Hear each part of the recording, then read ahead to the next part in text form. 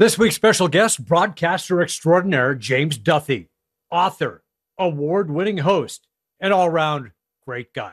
Joe Tilley's Great Canadian Sports Show coming up.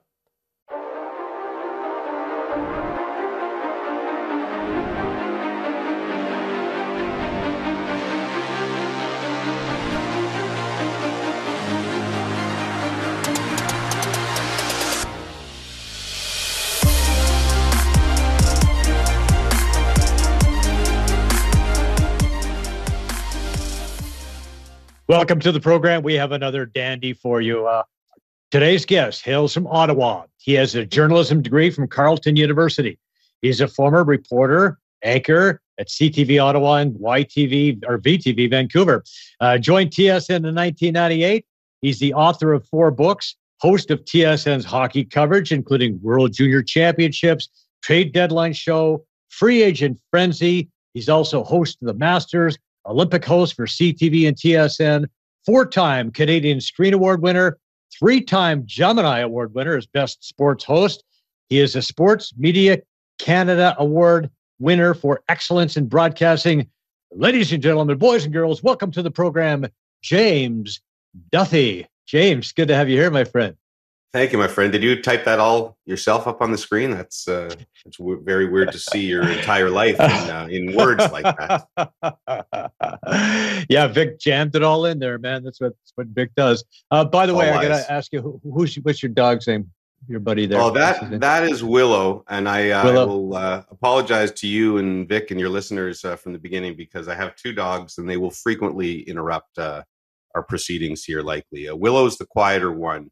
She's actually kind of disabled. She's kind of lost control of her back legs. So she sits there. Whenever I do anything or I'm in this office, she is on that chair the entire time. And then Hugo will come in and probably assault her multiple times during our podcast. Okay. So Willow, I'm gonna suggest that she might be a little older. She's on in years. Willow's 10. And then 10, Hugo's our COVID dog. Okay. It's a horrific mistake. No, he's great. He's only 2. He's 2. So it works out well. We actually had 3 dogs for a while. We lost one last year, which was 2 dogs. I think is great. Like I would recommend 2 dogs to people if you have one dog because you feel better when you go away or even if you leave for a day, go golfing or whatever, that they have somebody to hang around with.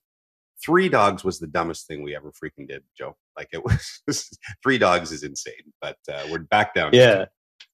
Yeah. I mean, 2 is good. They entertain each other. And, when, like you said, you go away, you know that they're going to be having a good time together, but 3 starts to get a little crazy and kids are kind of the same way. Right. So yeah, it's the same deal with kids. We had 3 kids. So obviously we didn't learn anything from that. Yeah, no, not at all. So I want to talk about your bio says, touch football standout, C division, career ended by a head-to-head collision. Tell us more. Okay, who found this out? Vic found this out? Okay, so I was, touch football was kind of always my passion. I wasn't a great hockey player. I lived in BC when I was young. And so when I moved to Ottawa, which I consider my hometown, I was 8 years old, and I'd never skated before because in Victoria, we played soccer all winter long. So I was way behind in hockey. Obviously, I fell in love with hockey, but it took me about 6 years to catch up to everybody. I didn't make rep until my very last year of hockey when I was 14, and I quit the game. So football was always the sport I loved as well as soccer. And played high school football, was going to go to McGill and play college football, but I chased journalism at Carleton instead. So touch football became my thing. And everybody always laughs at touch football, flag football. All my athlete friends, the Ray Ferraros and Jeff O'Neills of the world, make fun of it. Touch football has kind of a wimpy name to it, but anybody who plays touch football knows that is a bit of a misnomer, that there's a lot of contact. And I think what you're referring to I played a lot of touch football growing up and kept playing till I was, in my late 40s a few years ago. And there was a game in downtown Toronto. It was the championship of the Toronto. Sorry, dog here. One second. Well, Willow and Hugo. Okay. As promised, first of our frequent dog interruptions. This is Hugo. Say hi to Hugo, everybody. Hi, Hugo. All right. So we were playing in, I don't know if it was C division. I felt like it was higher than that. And I did go head to head with somebody across the middle and was completely knocked out and like woke up sort of on the sidelines. And they told me I'd been like crawling around on all fours, gurgling. It wasn't pretty. And it was really dicey being on TV. I had complete post-concussion. The next few months, I think I had this, Bob McKenzie said, was always worried the whole thing was going to go off the rails because I was just going to freeze up on camera because I was having trouble putting sentences together. But that basically did end my touch football career tragically. So the information was very accurate. So Bobby would look over at you and you would have the wonky eye syndrome going on there. I'd be like, oh, well, welcome to the second intermission, please. Yeah. No, I certainly, I had a few concussions and I can certainly relate to the athletes. I can't imagine doing it at a pro level because I did have issues for several months afterwards. And it was frightening, but thankfully the head mostly works now these days. Well, you talk about hockey, obviously getting into it later in life compared to most young kids, but football's always been a big part of your life. You mentioned that, and always a big part of the life for the Duthie family. We actually, I know your dad passed away a few years ago, but we have a clip here involving a piece with your mom, your dad. It was from Time Out with the Twins. Vic, let's roll that. Oh, yeah. I think it was actually my mom who brought my dad to a game. It was her that introduced him to the Rough Riders in football, and he kind of fell in love with it. Rough Riders were a very big part of my life. I loved them. Jim is very quiet. I always say, and I jump up and down and things like that. And so I'm very exuberant. At home, it's just the two of us. And I yell at them on the team when they miss a pass, and I say, what are you doing? They shared that same passion, and I think it just kind of helped foster their relationship, their passion for this game and this team.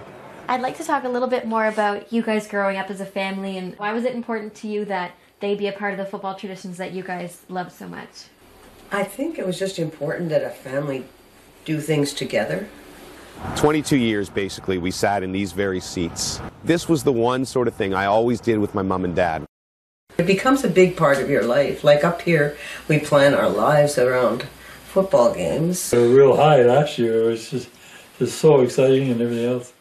I was biased last year during the Grey Cup for sure, because I never thought in my life that we'd see football here in Ottawa again. And I never thought ever they'd win a Grey Cup, especially, with when my parents were still alive as they were getting older.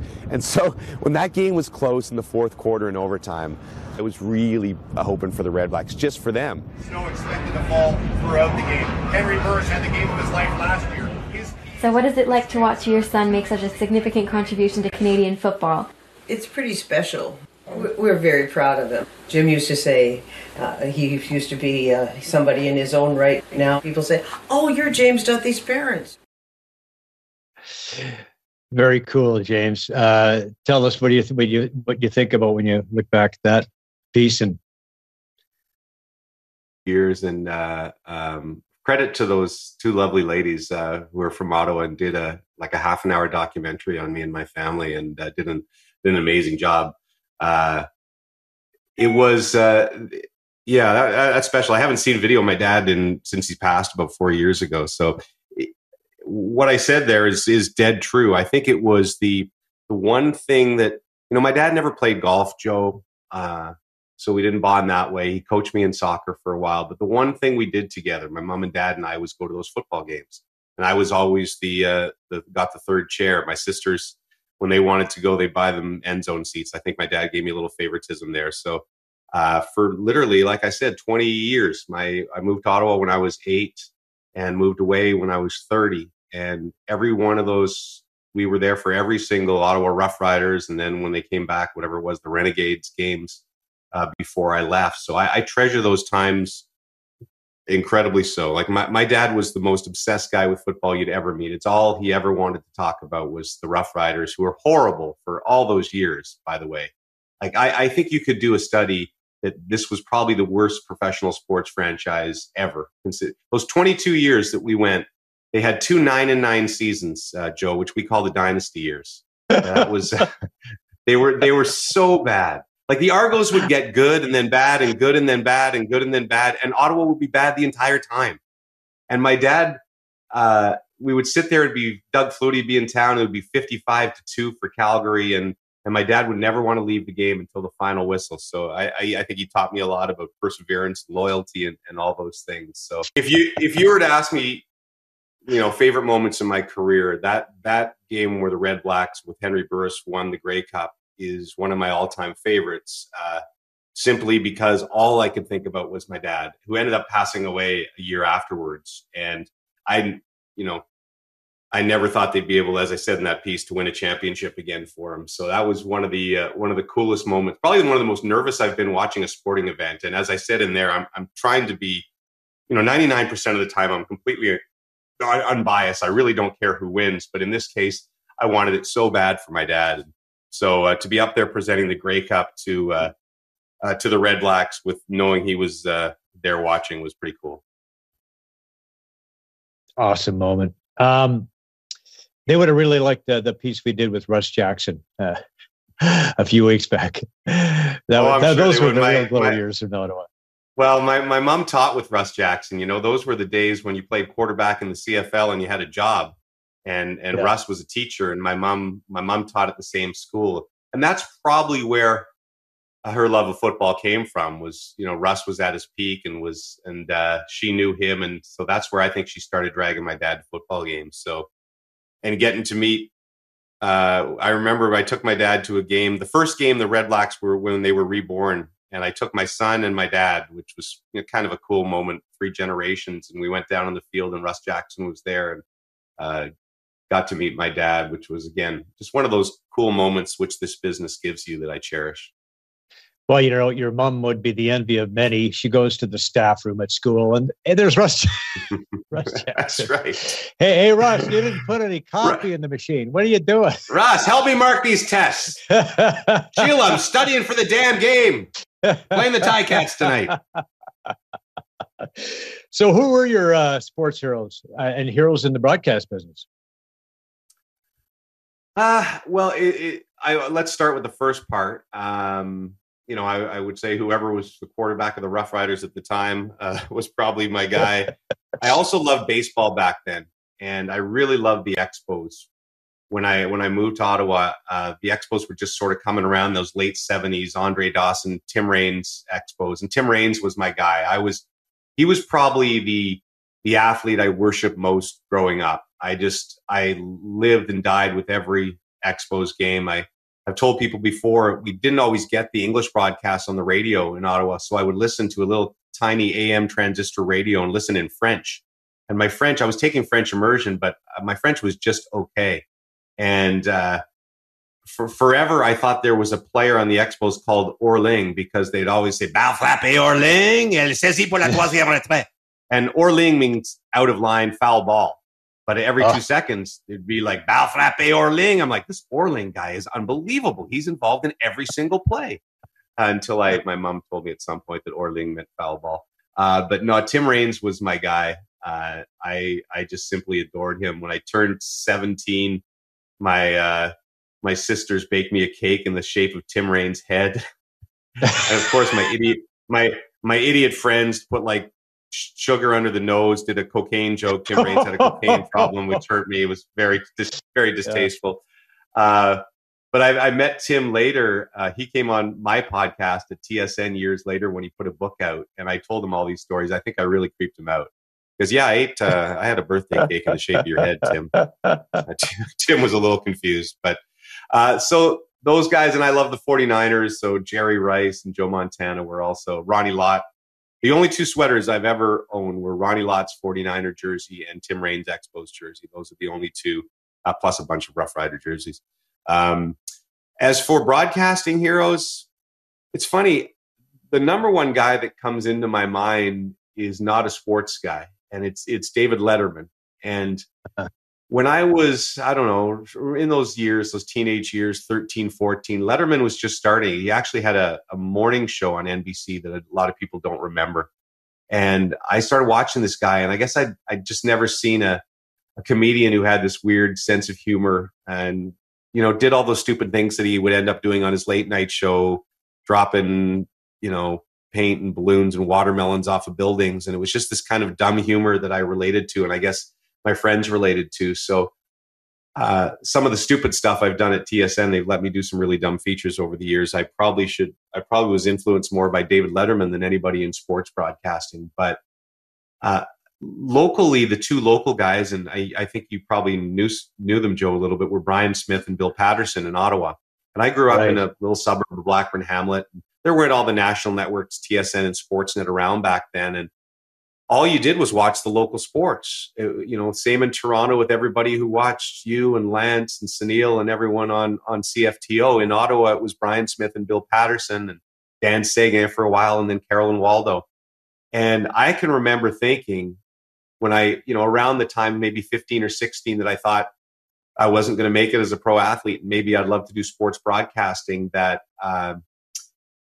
if I could just be the local sportscaster at 11:30 doing the highlights, man, my life would be made. So in many ways, Bill and Brian were the two guys I looked up to. And when I went to journalism at Carleton and then ended up, you know, at CJOH, I was a news reporter at first. That was the first job I got. But I would spend all my time back there with Brian and Bill in the sports department. I would file my story as quickly as I could, and then back there and hang out with them and just hear all their stories. Brian was an ex-NHL player. Bill was just so funny. And I think that they taught me as much about the business as anybody else along the way. Yeah, I can relate to that. Al McCann and Ernie Afghanis growing up in Edmonton, those were my guys. I want to be just like them. And if I can ever get a job at CFRN in Edmonton, man, oh boy, would that ever be cool. And it's too bad, you know, today's generation, they have just no idea how big the, you know, guys like yourself were, the local sportscasters, how much they meant to all of us. That's where we got our highlights from. That's where we got our scores from. And I think it's one of the, you know, to me, one of the sad things in the business is that's sort of gone away, right? And a lot of local newscasts don't even do sports anymore, which to me is really sad. I get it. It's the time that we're in, and they get it all off their phones now anyway. But you know, those days where I'd sit there at 11:30 and get all my highlights, and that's the only place you'd get them. We sound like a couple old guys talking now, but you know, all the games weren't even on TV. So sometimes Leaf highlights, the only place you'd get them was at 11:30 on your local station. So those were great days. And they, you know, Billy and Brian both passed away. Brian very tragically. I won't want to tell the whole story for your listeners, but Brian was shot in the head by a schizophrenic outside our station in, I think, 1994, 1995. Billy passed away a couple of years later of a heart attack. And two of the real tragedies in Ottawa, because they were real, you know, local celebrities and heroes to me. Well, I know that you started out in news. How did you get the news gig? Well, I did. So at Carleton, you had to do a 1-week internship, and CJOH, which was CTV Ottawa, they did internships, so we could come for a week and fetch coffee and everything. But you actually got to do a couple of stories that went on air that they usually run as the very last story on the 11:30 newscast. And I did a couple, and I guess I did a decent job. But breaks are everything in this business, and mine was a literal break. Guy Lepage, who was a reporter in Ottawa, Guy Lepage, CJOH TV, Gatineau. Guy Lepage broke his rib skiing on the Saturday. I finished my internship on a Friday, and I guess I was fresh in their head, and they needed somebody to do the shift on Sunday, and so called me, and I did a shift, and then was back Monday and back Tuesday and back Wednesday, and was working full time while I was still in school, with a couple of months left in my last year of school. And they hired me for the summer and then hired me full time. And I spent 5 or 6 years covering murders and fires and all the stuff you see on the local news, all the while desperately wanting to get into sports. And I got to do a little bit of stint. Carolyn Waldo, the synchronized swimmer, came and worked for us, and she had a couple of babies, so I would fill in for her. And then unfortunately, when Smitty died, that was the break that I got to move into sports, which was an incredibly difficult thing because as I told you, I admired him so much, and you'd wanted something your whole career. All I wanted to do was be a sportscaster, and then you get it by a dear friend of yours dying, and it never felt right for me. So I went into the newsroom and worked with Bill and Carolyn for a year and a half, but I never felt right about it, and it kind of ate away at me and haunted me almost that this was how I'd gotten my break. And so I ended up taking another news job in Vancouver and kind of giving up on my dream just because I didn't feel right about the job in Ottawa. And somewhere in the midst of that, I did an audition at TSN. Keith Pelly, who was running TSN, had seen me covering a Senators game or something and called, and I went and did an audition, and they didn't have a job for me at that time. And I moved out to Vancouver, and I told him, I really want to go live in BC for a while. I love BC. And I said, don't call me for 2 or 3 years, because he said, I still want to hire you. And he called me 6 months later and gave me the job hosting CFL and NBA for TSN. So that was that. I mean, it's a different type of, situation, but it just comes to mind because I'm thinking, in terms of what's happening right now. Lisa LaFlamme leaving CTV and Omar trying to move into her job. Right. Omar being a tremendous guy. I mean, I worked with both of them, love them both, and tremendous, talent and everything else being, thrust into that awkward situation. And it must be difficult for both. Obviously, Lisa, I mean, you can weigh in on that if you like. I didn't want to push that on you, but. No. I all I'm going to say is that I had tremendous amount of respect for Lisa. We did the Olympics together in 2010, which was one of the highlights of my career. And I would see her in the makeup room, as you would, all the time. And just love those chats we had. So certainly I was disappointed with all of that, but I hope people give Omar a chance, because you're right, he's a great guy. And you're right, I think filling those chairs is tough. In many ways, Bill Patterson, he never wanted the chair that was Brian. Brian Smith did the 6 o'clock, and Brian was a local legend, and Billy did the 11:30, and Billy was really comfortable in that role. And when Brian died, Billy was thrust into the 11:30, into the 6 o'clock chair, and I moved into Billy's chair. And I think that Billy, he was never comfortable with it, and I really think that probably contributed to his heart attack a couple of years later when he passed away. That he was. He always wanted to be the second guy and never wanted to be the star, the lead guy. He was such a nice guy. And I think that stress really probably wore on him. So, yeah, it can be a really difficult situation. What do you think about, like you talked earlier about how the business is changing, the business of sports media in particular. But, we have to have our sources. We have to have the place has to, the stuff has to originate from somewhere. I mean, if there's not a TSN, if there's not a Sportsnet, if there's not local sports, well, first of all, with local sports, with us losing local sports across the country, we've lost local sports. So let's face it. I mean, you're never going to see a high school football game on TSN. You're never going to see a university football game on TSN. You're never going to see a university hockey game at any of these outlets. So, what happens to these, local sports? And, if there's a kid who's coming up and he's a superstar athlete, we don't know about it. We don't have the city TV star of the week and all that other stuff. Right. So. You're bang on. And I think it's sort of one of the tragedies of the way the business has gone. When I was at CJOH in those glory years, and I know Sifto was the same, you had 5 sportscasters working there. We had 3 at CJOH. We did 8 to 9 minutes they gave us in the 1 hour sportscast. And we did features like the athlete of the week. There was a high school athlete of the week that we always did. And, some of them ended up being NHL players and the CFL players and so on and so forth.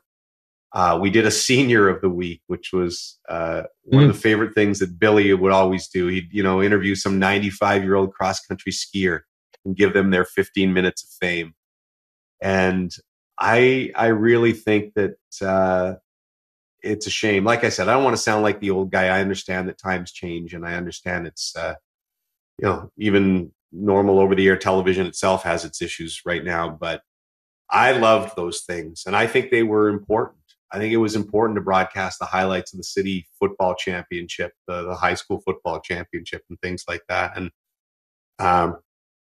maybe there's a place, and there's social media channels and things, and that those stories can still get out there, but it'll never be the same. And it's always bothered me. Like, I'll always cherish my years in local TV as much as I love it at TSN, because I think those stories are really special, and it's something we're never going to get back. Yeah. And so I guess, everything evolves, everything, changes and moves. It's always changing, and you have to kind of keep up with the times. It's unfortunate. I just think there's still got to be a market somewhere that, some people, that, and maybe it's it's older folks that they don't seem to care about from the advertising perspective, that still love their local news and their local sports. But it's like I said, it's one thing I lament, and I'm glad. I'll just say I'm glad that we got to experience those years, because those were great years, sort of in the 80s and 90s, where local sports did matter. And the one thing Billy always taught me and ingrained into my head was that if I was interviewing that high school athlete of the week, or the 92-year-old mall walker, that was as important as interviewing Wayne Gretzky or Sidney Crosby or whoever. That I had to be just as much of a professional and take that story just as seriously as if I was doing a big name pro athlete, and that always stuck with me. And I tried to carry that through my career. Yeah, I remember interviewing the captains of the Marlies, the Don Mills Flyers, right. The Esso Challenge Cup, Pee Wee Championship, and interviewing the three captains, and it was like, this is good stuff, and people liked it, and viewers liked it. We got good comments about stuff like that. It's a shame that we can't find a niche for that somehow, and maybe it will happen over time, but it's just things are cyclical. And, maybe I'm wrong, and maybe that cycle will never come back, or maybe there'll be a pushback for that. Maybe somebody will figure out a way that they can make money, covering local sports that way. I hope so. I'm not smart enough to figure it out, but I hope somebody does.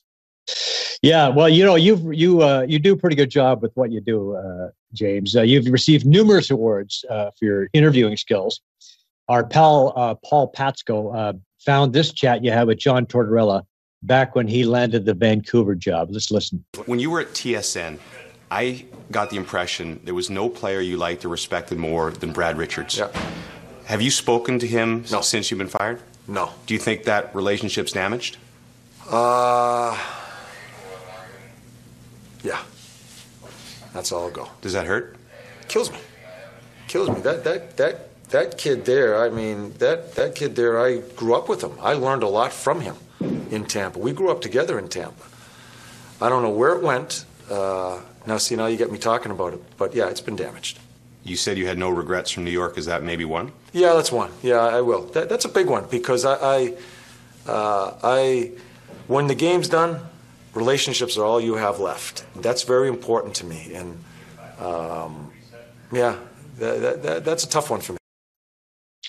So, there's a good interview with Torts, and you're asking him the tough questions that it sounds like a lot like he didn't want you to ask him about. But tell us about that, and tell us about that interview in particular with Torts, having worked with him on the desk. Well, that's always helpful. What he said there about, in the end, all you have in relationships. I think that is crucial when it comes to an interview situation like that. If you have a relationship with someone, that they trust you.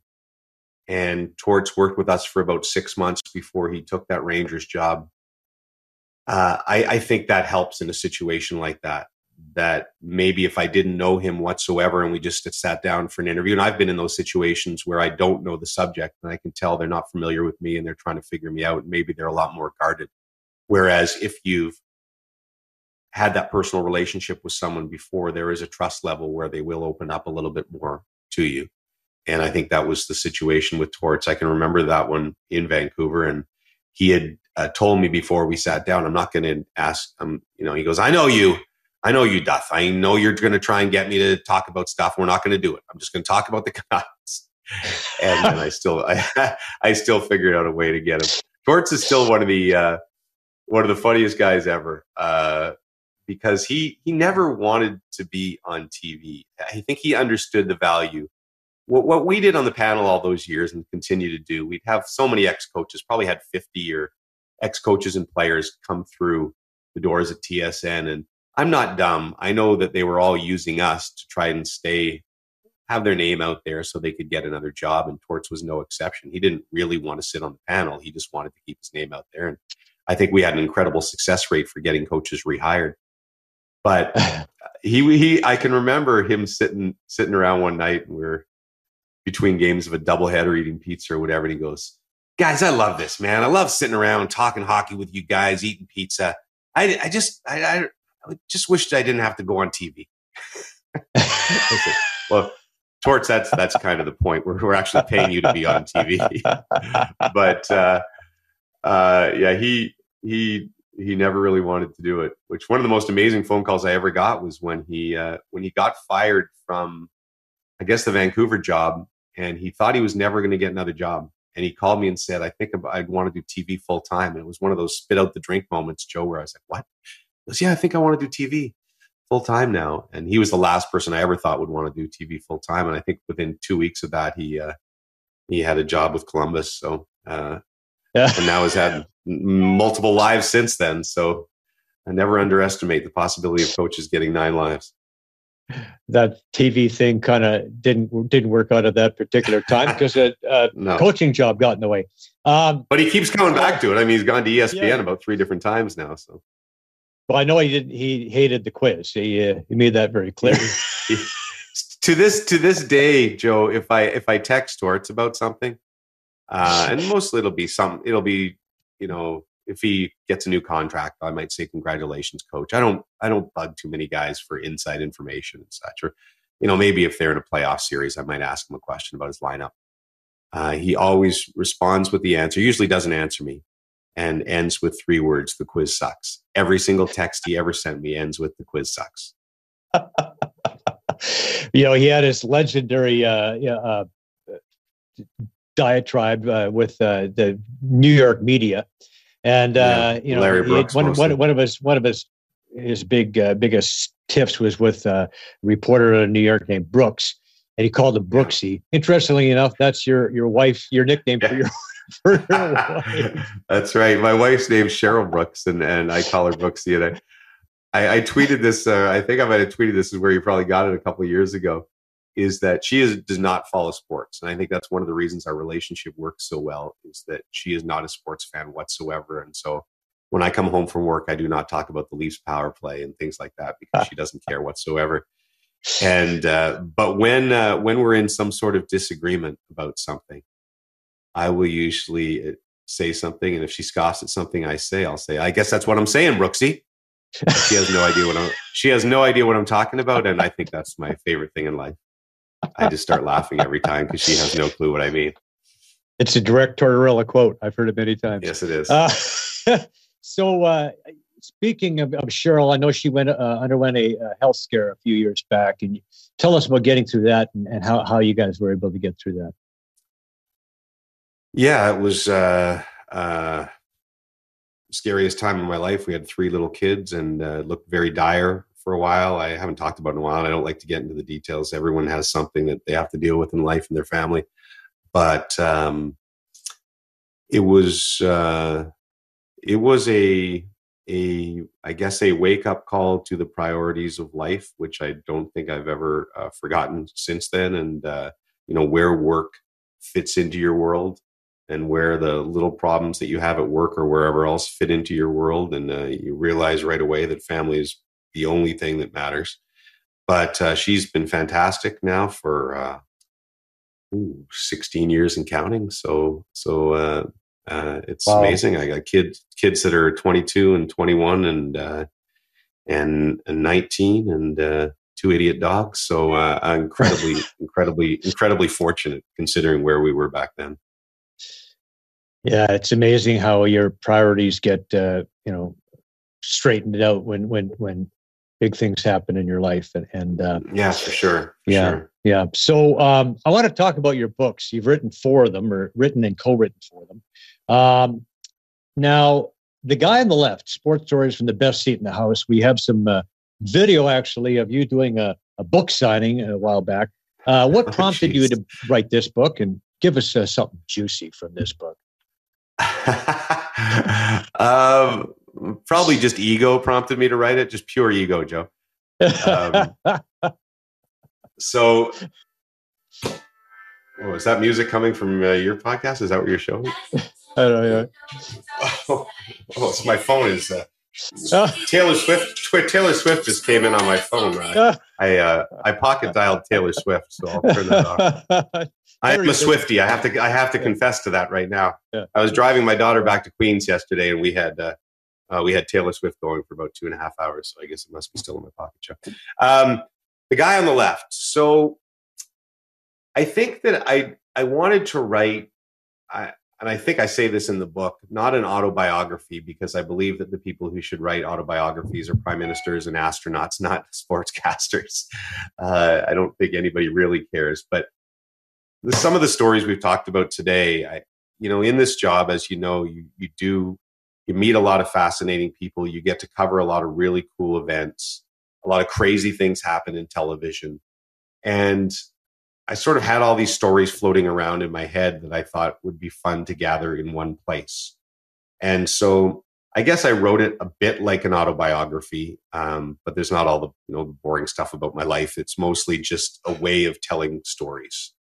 And that's always been my favorite part of the business is being a storyteller. And it's the same with my last book, Beauties, which is a collection of hockey stories. I just wanted to tell interesting, hopefully funny stories about being in television and being in broadcasting and the people that I've met along the way. And so that's what the guy on the left was just a collection of the wackiest things that have happened in my career and the most interesting things that I've gotten to cover. The title comes from, and I really like the title of this book because I still think it says a lot about the sort of Z-grade level of celebrity we have as Canadian sportscasters. I was at a hockey tournament with my son in Pittsburgh, and as you know, there's all sorts of mostly Canadian teams. You drive to Pittsburgh or Cleveland and you're playing Whitby and Pickering in the tournament. But the kids were playing mini sticks in the hallway and parents were drinking beer, as it always happens at these tournaments. And there was a woman came up to me and said, I know you from somewhere. I can't place your face, which I get a lot, that kind of thing. And she said, you're the guy on the left. And I said, what? And she said, when I watch the panel, the hockey games, you're the guy on the left. And so I thought that was a pretty good comment on, like I said, the level of notoriety we have in our business. And so that's what I call the book. But and it was probably the hardest book I've written out of the 4 that I've written, because it's hard to talk about yourself. And I didn't want to do BS stories. I wanted the stories to be real and true and not exaggerated and as they happened. But you wonder if your memory is distorted in places. So I talked to people to make sure things happened the way they were supposed to happen. And, there's a lot of very personal stuff in there. So it was a labor of love that I wrote mostly outside my son's hockey games and my daughter's soccer practices and such for a year, but pretty proud of it in the end. Okay, Beauties, you touched on it. Hockey's greatest untold stories. And for that book, you went out, reached out and asked for some stories from a variety of different people. And you got some pretty good ones. Yeah, same thing where I think stories are at the root of everything we do in this business. And hosting that panel all the years, you get guys like Torts or Roberto Luongo or whoever sitting on the panel next to you. And sometimes the best stories they tell are not suited for an intermission or a pregame of a hockey game or not suited for television at all. And I wanted that. If you sat down for a beer with whoever it may be, Wayne Gretzky or Ty Domi or Dougie Gilmour or something, what do you want to hear? You want to hear the stuff that they've never told before. And that's what I wanted this book to be, is to be those stories that you'd love to sit around, if you feel like you're sitting around having a beer with these people. and, tell me a story. It doesn't have to be a story about your season or something that would go in your book, but tell me something hilarious that happened behind the scenes in a dressing room that you've never told before. And so that's what I spent a year doing, is talking to Wayne Gretzky and Sidney Crosby and Bobby Orr and all these guys and some lesser known people and, the Brett Hulls of the world, and just asked them to tell me your favorite hockey story. And a lot of it ended up being stuff that happened away from the ice. And that's why I like the book, because it's just I think it's 60 or 57 different stories. Some from some of my colleagues I work with, Bob McKenzie and Craig Button and these guys, and some from players and coaches and referees and so on and so forth. And it was the most work I'd ever had to put in a book, for sure. But again, extremely rewarding, I think, in the end. It sounds fantastic. I for me, in my case, it's having a coffee with one of these guys. If I had a beer, there's never guarantee I'll be home for Christmas. Yeah, coffee, beer, whatever works. Yeah. So, right. So the day I almost killed two Gretzkys. Oh God. I still look at that cover. Can I tell you a quick story about the cover of that book? Yeah, of course. So I don't know, do most of your audience, I guess, watches this, or do some just listen? Yeah. Most of them. Okay, if you're just listening and not watching, is the cover of this book. I'm in like this weird purple sweater and plaid pants, like a very loud sort of Ian Poulterish golf outfit. So when they were filming the cover shoot, it's a day where they book a day with a photographer, and I was in a very standard, black suit, white shirt look. And I'm not a very good model with this face, obviously. So I was trying to do, we were trying to do all these shots, and they must have shot me for 2 hours doing various poses and trying to capture the whimsical nature of this book. The Day I Almost Killed Two Gretzkys is another collection of stories and columns I'd written over the years. And The Day I Almost Killed Two Gretzkys is just one of the stories. But at the very end of the shoot, the author says, not the author, the photographer says, "Hey, I brought this weird golf stuff. Can you put on this outfit?" And he literally took like 3 frames. And then I was very busy. I think that was 2010, the Olympic year. And I was incredibly busy prepping for the Olympics and everything. And so I kind of lost track of the book. And then it just ended up that was on the cover. And everyone made fun of me for forever with how silly the thing looked. But yeah, so never trust a photographer is the lesson of the day. Well, we're going to make the viewers and listeners buy the book to hear about the story of how you almost killed two Gretzkys. But I almost killed a Gretzky. So back in, I think it was 1980 or 81, it was during the summer. I was working construction. I was getting up early in the morning. It was out in Edmonton. I was working south of Edmonton, building the overpass to the Edmonton International Airport, and pulled into a gas station one morning. And I pulled into the entrance of the gas station because it's right in the middle of Highway 2. So you got southbound traffic on one side and you've got northbound traffic on the other. And I was coming southbound. I pulled into the entrance, and it's 6 o'clock in the morning. I'm on way to work, and all of a sudden this big brown Lincoln is sitting in front of me. So I lay on the horn, and the Lincoln lays on the horn, and I'm thinking, what are you doing, you idiot? You're coming out the entrance. And I look inside, and it's Wayne Gretzky. And I'm sure that, at 6 o'clock in the morning, he's not expecting any traffic anywhere. He just got just whatever. And I'm driving a big Lincoln. If somebody hits me, that's amazing. Anyway. I think it's the nature of Canada and this massive country that's a small country, that I feel like everybody has a Wayne Gretzky story, or at least a Wayne or a Walter, that they've met them somewhere along the way. I won't tell my whole story, as you said, but basically it's about me almost killing both of them within the same golf round, which would have been a horrific epitaph to your life. Okay, one more book to talk about. They Call Me Killer, Tales from Junior Hockey's legendary Hall of Fame coach, Brian Killer Kilrea. And this was your first one, if I'm not mistaken. Is that right, James? Yeah, I wrote it on The Day I Almost Killed Two Gretzkys around the same time. But this was a true labor of love, because getting back to what we were talking about at the beginning and the love of local sports, Ottawa didn't have an NHL team when I was growing up there, and I would go to 67s games all the time with my dad. And Killer was an absolute legend, still is. And when I started working in sports, obviously I got to meet him and cover him. So when I decided I wanted to write and start writing books, that was one of the first things that came to my head. I always thought the killer had the personality, the grand personality of Don Cherry, not necessarily all the same political stances and such, but he had the stories but he never, because he was a local junior coach, he never had the platform that Don had on Saturday nights. And so I thought if you could ever get all of Killer's stories together in a book. And so I sat down with him for basically a week up in Ottawa and just sat and laughed as he told me the stories of his entire career. So that was that was my sort of baptism, as you say, my first book, but it was a lot of fun to do. I'm actually going to see him next week in Ottawa, which I'm thrilled about. Well, there, we know there's a very charitable side of James Duthie. You're involved with the children's charities, Fund of Canada.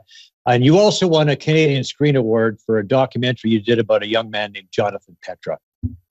You developed a great relationship with him. Tell us about Jonathan. Yeah, I think probably the most incredible person I've met in my life. And the greatest thing about this career is that somehow it puts you in touch with people like this. Jonathan was born with one of the rarest, most painful diseases on the planet. It's called epidermolysis bullosa, which is a skin disease that basically you end up with the skin of a butterfly. That's why he was called the butterfly child. So any touch, if I poked you in the chest, it would be nothing. If I poked Jonathan, the finger might go right through his skin, and your entire body is basically that of a butterfly. So every movement in life hurts. Your body's constantly covered in blisters and bruises. Even your throat, eating is painful. He was born with this. So basically from the moment he was born, he had this. And my sister sent me an article that appeared in the Ottawa Citizen that talked about Jonathan. And there was a last line at the end of it that said he wanted to be a sportscaster. And so I reached out and got in touch with him, and we had him down at TSN, and it was the beginning of an amazing friendship. I just cannot even tell you. And I would still recommend people who haven't seen it or aren't familiar with the story to go and YouTube search The Butterfly Child and watch either our documentary, or I believe ESPN did one as well later. But the bravery and the courage and the optimism that this boy showed. I met him when he was 14. I think he passed away at 18, 4 or 5 years later, was something I couldn't fathom. And back to what we were talking about earlier, perspective is a word we throw around, and we say it when somebody, you meet someone like that, or somebody passes and then you lose it. You get back into all the little griping about all the normal things in life. But I think Jonathan gave me permanent perspective of, how our little struggles mean nothing, because what this kid went through, and for him to be positive, was mind-boggling to me. He had so many surgeries. He had to have this bath every second day, which was the most painful 3 hours. His mom would have to scrub him because of all the lesions and bruising over his entire body. And he was basically wrapped like a mummy his entire life. And yet he loved hockey, and he loved the idea of sportscasting. And he always was thinking things were going to get better, when the reality was they probably never were. And that his ability to stay optimistic is something that will stay with me my entire life. So just an unbelievable kid. Well, we can all use a little bit of gratitude now and again, and for sure. Experiencing what you did with Jonathan, I'm sure has really contributed to you being grateful, and that's just quickly, like I don't know if I said it well enough, but I think the best thing about our jobs is that maybe, it's not doing the highlights or going to the games or whatever, but you are allowed opportunities to meet people like this that maybe you wouldn't otherwise meet, because they see you on TV or whatever. And so, and to me, it's the single greatest thing, is to meet a kid like that and to get to develop a friendship with him and learn from him, is the single, I think, greatest thing about what I do for a living, is that you get opportunities to meet people that literally will change your life. Yep. when we change when we get to be of service. We change when we get to be of service. For sure. I think it helps us to become complete human beings. Speaking of charities, you took part in a charity golf event recently. The face-off, Team Duffy against Team Dubas. And we have a little bit of the video. Don't show clips of that. I'll walk off. No, I'm just kidding. I'm playing a Callaway 3. We don't care. Whew, James, come on, like, do you have any etiquette? Yeah, pards. Playing a Callaway Maverick driver as well, because Callaway gives me clubs. Crowd reaction, much like your comedy club appearances. Comedians who can't clutch putt. Number one answer on the board. Jerry D, 47 points. What is that? Banana boat? Oh, Jerry, that's classy, buddy. The whole thing's come off the mic and it's fallen down his crack of his. Oh, come on, Duffy. I like it. I like it. That was a great weight. I didn't think that was going to get there. He stinks. I'm just saying that to be nice. It was one of the great collapses in the history of golf, frankly. I think we got too cocky, and I think I, in particular, showed why I'm a host and not a professional athlete. Truth. Truth. I want to say a couple of things. Couple things, Joe. First of all, I did collapse. That was horrible. That face-off got much more attention because Kyle Dubas was playing probably, and there have been two more versions of the face-off. That was 3 years ago.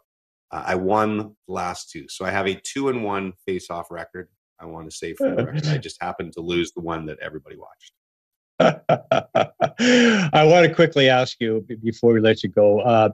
We saw Kyle Dubas there. What do you think about the Leafs? What do you think about the Matt Murray acquisition, and where do you think the Leafs are at? How would you assess? I don't know about the Matt Murray acquisition. I really like Matt Murray as a guy. I'm like everybody else.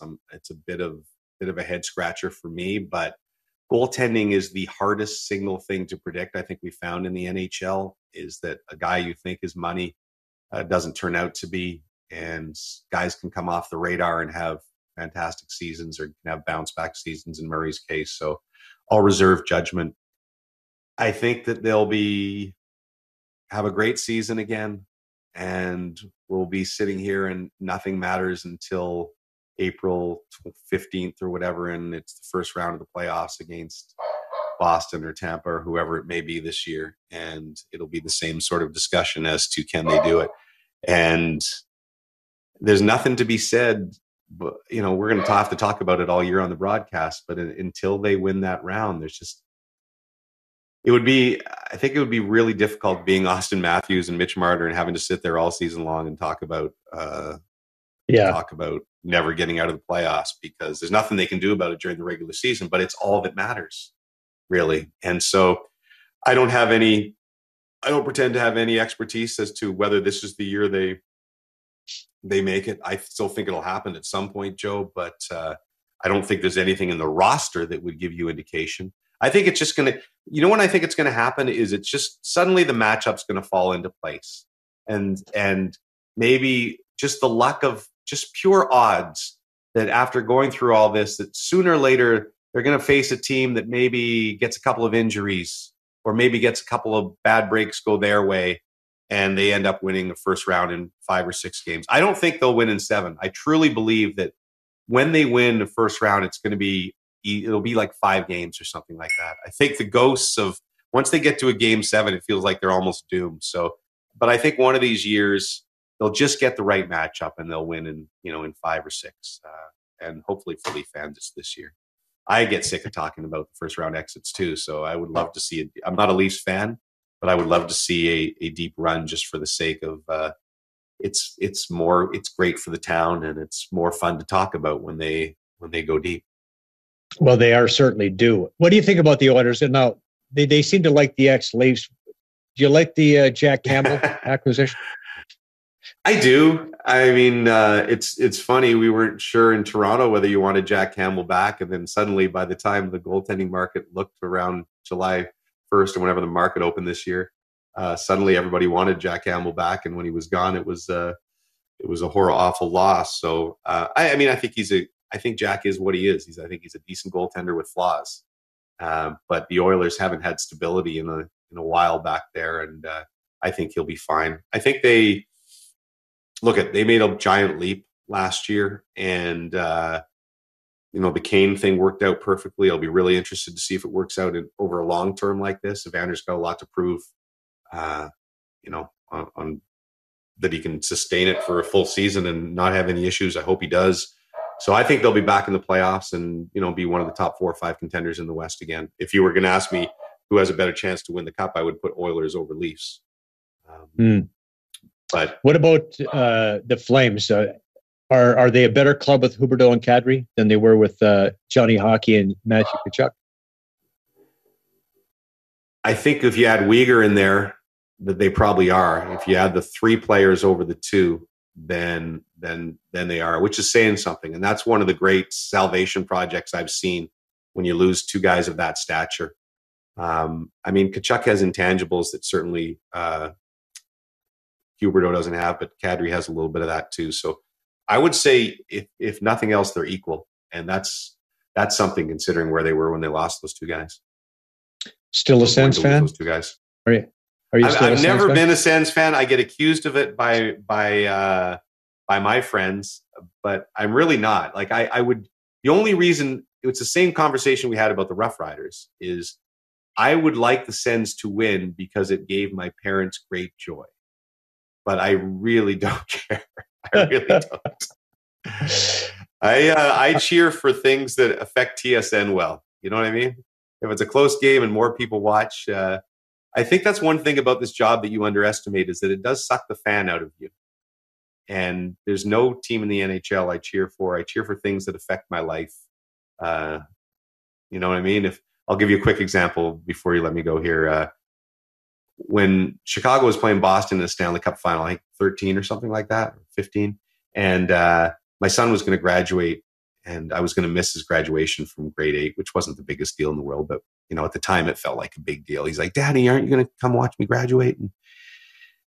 And I needed the series to end in 6. And Boston was ahead, I think 2-1 late in the game. And Chicago scored 2 goals in the last 140 to win the Cup. And that was a moment I was cheering in the press box, which you're never supposed to do, Joe, because it meant that I didn't have to go back to Chicago. I got to go home and see my son graduate. So I only tell that story because that's the kind of way you look at the world, the lens of sports, when you're a sportscaster, I think, as I cheer for the things that selfishly affect my life instead of teams. Well, a couple of times I remember cheering their press box, and I certainly wasn't alone. It was 84, Game 5 of the Stanley Cup final at the Edmonton Coliseum. And then 2015, the bat flip at yeah, that's hard not to. I'll tell you the other one, the Raptors winning when I was down in California when the Raptors won the title. I wasn't cheering in the press box, but I was nervous. I did want it really bad for the city of Toronto. So it does get to you sometimes, for sure. James, you have a podcast, the Rubber Boots podcast. I want to encourage everybody to check it out. It's hilarious.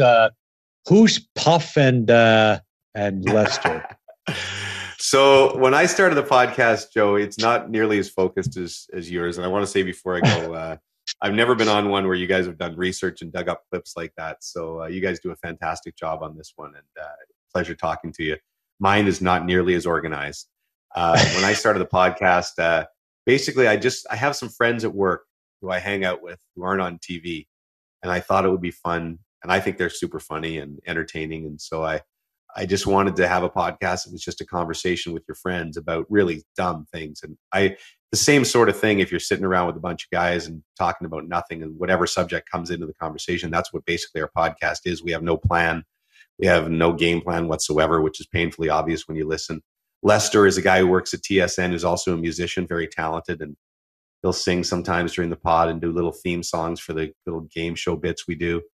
Puffy is one of our producers, who is the guy, if you're watching a Leaf game, who helps us coordinate all the highlights that we show during the intermissions. But he's also a completely nutty guy, and so he's on there. And Stoff is our other guy, who's the Vic. He's the producer and does all the legwork behind the scenes. So they're my idiot friends, and it's a very dumb podcast, but it's a lot of fun.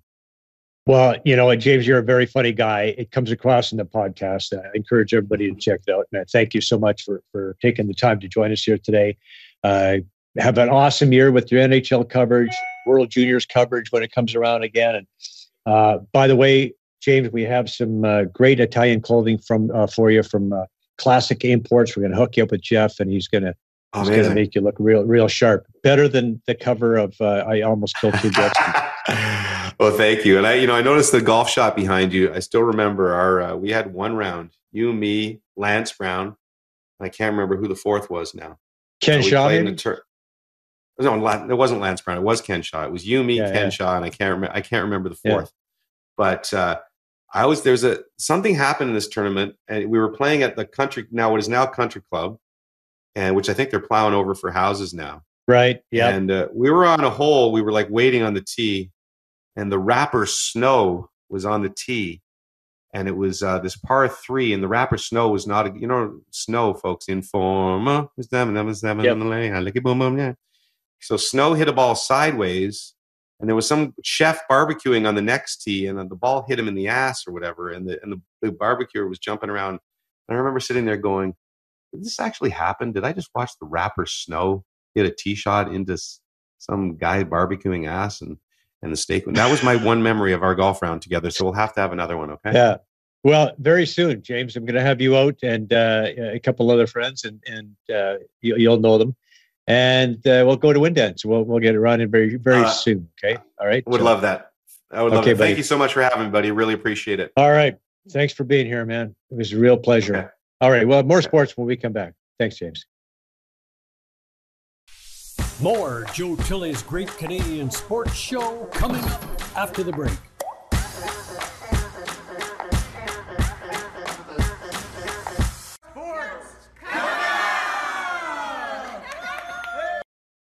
Guests on Joe Tilley Sports receive a gift certificate from Classica Imports.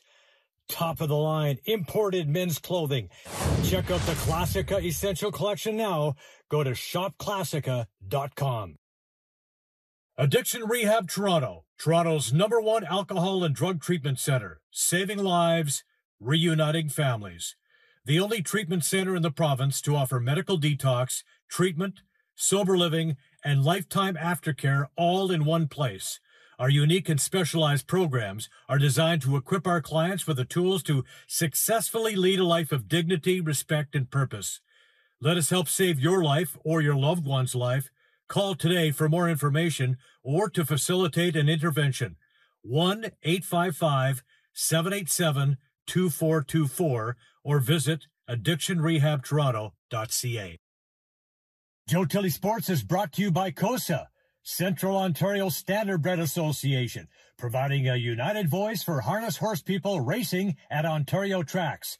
Check out your benefits today at COSAonline.com and check out COSA TV on Facebook and YouTube for all the latest harness news and live action updates. Live racing year-round. Go to HPIBet.com for all your wagering options. Become a member today, and your first bet is free. That's HPIBet.com.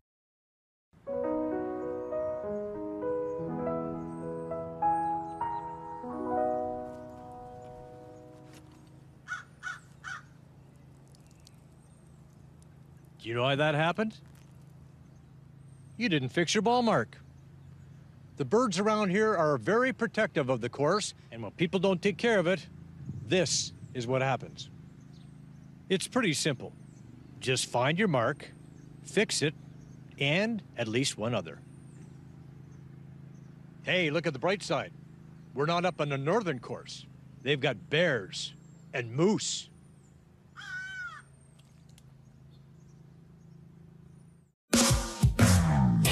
Visit moregolf.ca today. You'll find everything a golfer could need, from balls, gloves, and clubs to custom fitting opportunities and training gear. Go to moregolf.ca and get $20 off your first purchase of $100 or more. Just enter the promo code JT Sports.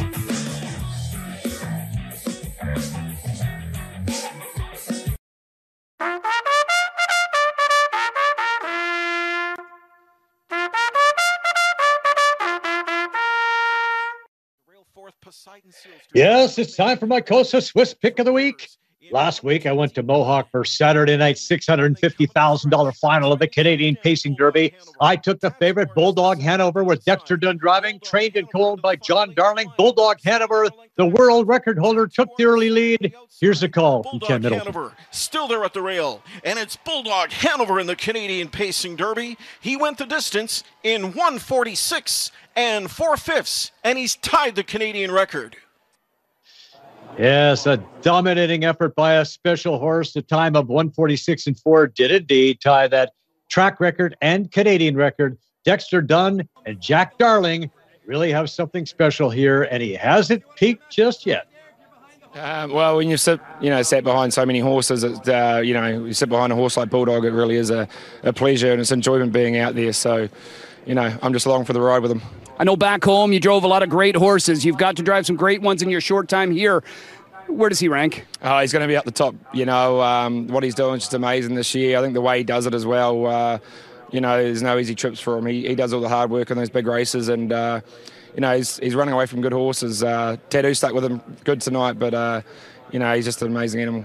Like this horse is he's really got a fan base out there, and so many people are cheering for him. It's just an honor to be involved with him and be part of it. Even our fans here, they were out tonight to grab T-shirts to celebrate this guy. I mean, horses like this don't come along too often. Oh, no, it's tremendous. I mean, I've had calls from all over the United States, people that want T-shirts of Bulldog Hanover T-shirts. So, yeah, it's just a real thrill to be. Might have to get a few more made. I think so. Yeah, maybe. Let's talk about schedule. What's coming up next for him? He's got a busy schedule. He's got 4 races in the next 5 weeks. 2 in Ohio, 1 in Indiana, and then Lexington. We'll just go day by day to see which ones we'll go in, if we go in them all. I know the Ohio fans, they're great harness racing fans, so I know they want to see him. So we'll do our best to get down there. Okay, Jack, I'll take a medium in that Bulldog Hanover T-shirt. In the $600,000 Maple Leaf Trot, the favorite, Ecurie D, made a late move, but check out the furious finish by Back of the Neck at 9-1. Tim Tetrick driving. Tetrick wins the Maple Leaf Trot for the 3rd time. Aki Svanstad, the trainer of both Back of the Neck and Ecurie D. All right, this week, I'm heading to Mohawk for Thursday night's 10th race. I'm taking the number 8 horse, Almost There, Boss.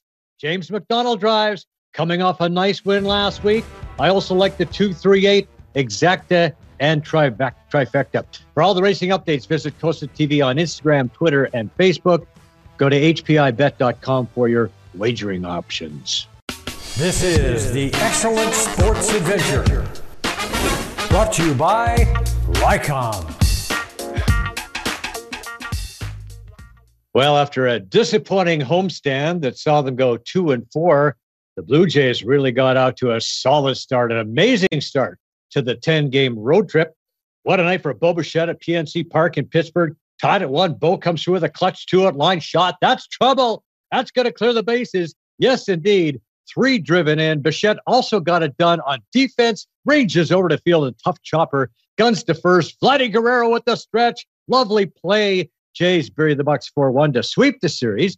Jays and Orioles, a huge 4-game September series at Camden Yards. Teoscar Hernandez with a big bop in the opener of a doubleheader. Majestic blast to straightaway center. Teoscar's 20th. Bichette had a couple of RBI singles, a 3-for-4 game. He had 4 3-hit games over a 5-game stretch. Jays rolled in this one 7-3. Now the second game of the Twin Bill, Bichette does it again. Yes. See if any legs from Nick Besby. Whack, 2-out, 3-run rip for Bo. Man is on fire. That was number 19 for the season. And he wasn't done. 3 innings later, Bichette again. Guess what? He does it again. Bo went deep 3 times in this game. Jays romp 8-4. Their 5th straight win. 7th W in 8 games. Remember that time they were swept by the Angels? Nah, me neither. It's a quirk in the schedule, but it's great for rivalries. For the 4th time in 5 weeks, the Argos and the Ticats got together to duke it out, this time at Tim Hortons Field for the annual Labor Day Classic. Argos on the move, getting tricky. McLeod, Belfort, Thompson gets to Curly Gittins Jr. on the reverse. Hands to Brandon Banks, slips a tackle. Looks like he might throw. Nope, takes it in for 6 against his former club. And the Boatmen keep it coming. Bethel Thompson, play action fake. He's going to lay up a lovely ball for, guess who? The former Cat, Banks. Argos pummel Hamilton 28-8. They're 6-5, a 2-game lead in the East. Ticats fall to 3-9. The Ottawa Redblacks get the Alouettes at Montreal. Trevor Harris is going to scramble out of the pocket. He's tripped up. He coughs up the ball. Devon Coleman scoops it up, and he's going to score for Ottawa. Nick Arbuckle finds Darvin Adams at the back of the end zone. His first TD toss as a Redblack as they stun the Owls 38-24. Blue Bombers and Rough Riders in the annual Banjo Bowl. Fourth quarter, Mark Leggio with a 55-yard field goal try. Does he have enough Leggio? Yes, he does. Bombers over the Riders 20-18. They're now 11-1, and yep, that's why they call him Legs. The Canadian women's hockey team saved the best for last when it really mattered in their most complete all-around effort of the tournament. The Canucks side took down the Americans 2-1 in the gold medal final at the World Championships in Denmark. Oakville's Brianne Jenner scored both Canadian goals as they avenged an earlier loss to the U.S. in the preliminary round. It's a third major title in the past year. They also beat the Americans at last year's Worlds and, of course, the Olympics. Toronto FC's playoff hopes took a big hit. The Reds jumped out to a 2-0 lead early against Montreal, but the visitors roared back with 4 straight goals, and they hung on for a 4-3 win despite a 2-goal effort by Lorenzo Insigne. Mississauga's Adriana Leone scored twice to lift Canada past Australia in an international women's soccer friendly in Melbourne. 2-1 the final there. Let's hear it for Mike Shoreman. Made his way home after paddling his way across all 5 Great Lakes over a 10-week period on a stand-up paddleboard. Mike becomes the first athlete and first Canadian with disabilities to cross all the Great Lakes in this matter. He's been raising funds for young Canadians in crisis. Well done, Mike. There's a documentary in the works highlighting the journey of Mike Shoreman, I'm sure, and you'll want to catch that. Well, Corey Connors of Listowel, Ontario, and Taylor Pendrith of Richmond Hill have both been named to the international side for the upcoming President's Cup. Internationals versus the Americans beginning September 20th at Quail Hollow at Charlotte, North Carolina. Now, here's our shot of the week from the Canadian Junior Golf Association fundraiser tournament. God damn it. 4!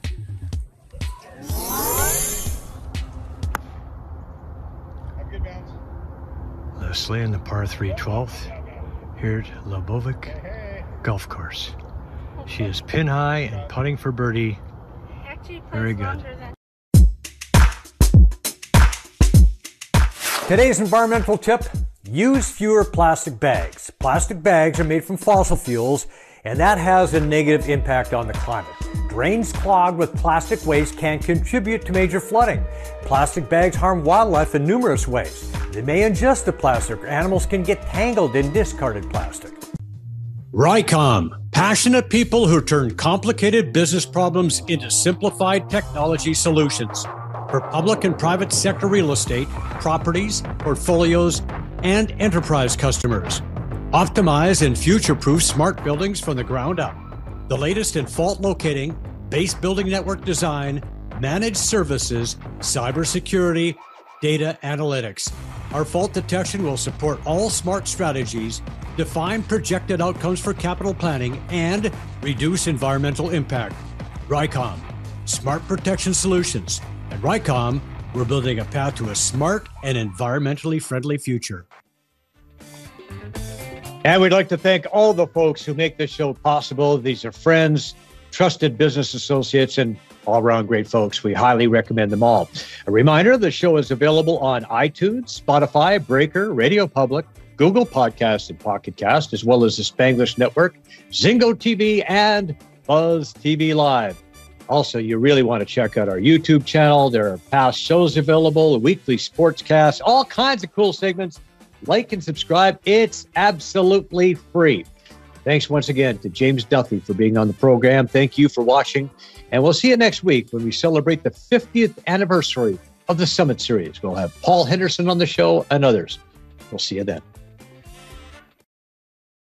Joe Tilley's Great Canadian Sports Show is brought to you by Brian Gribben Insurance Planning, helping you solidify your financial future. At BGIP, what we do that's unique in the marketplace is we show people how to spend and enjoy their money in the early years of retirement without the fear of running out. Also, we're able to do this without you having to change financial advisors. Please look us up at bgip.ca today. Let's book a 30-minute phone call to see how we can bring value to you and your family in your planning. Call Brian today for all your retirement needs. We did. 905-686-5678. Do you want to buy or sell a home? Could 31 years of real estate experience help you? Why not speak to an amazing team that loves to overpromise and overdeliver? Aldo has a tremendous team of experts on staff. They are committed to making your next real estate transaction smooth and comfortable. Call 416-GET-ALDO or visit getaldo.com. MNP, a leading Canadian national accounting, tax, and business accounting firm. MNP proudly serves and responds to the need of their clients in the private, public, and nonprofit sectors. Through partner-led engagements, MNP provides a collaborative, cost-effective approach to do business and personal strategies to help people and organizations to succeed across the country and around the world. With local offices in Oshawa, Mississauga, Burlington, and more, their team is here to support you. Visit mnp.ca today to learn more. Hi, I'm Joe Tilley. This November, join me and my wife Penny Claire for a trip of a lifetime. 2 weeks in Egypt and Jordan. Imagine yourself riding a camel beside the Great Pyramids, cruising the Nile River, viewing the temples at Abu Simbel, exploring the desert at Wadi Rum, visiting the ancient city of Petra, and swimming in the world-renowned Dead Sea. Only $41.99 all-inclusive, with direct flight from Toronto, free upgrade to 5-star hotels, and the cruise. Visit tripoppo.com and book today to get an extra $100 room bonus credit. Let's travel. The UPS store in Brooklyn wants to help your small business thrive. We offer shipping and more, like our pack and ship guarantee. Plus, we offer graphic design services, fast digital printing, secure document shredding, and mailboxes with a real address. Visit 31 Baldwin Street in Brooklyn, Ontario. Say you saw this on Joe Tilley's Great Canadian Sports Show, and we'll tell you how to save 10% every day.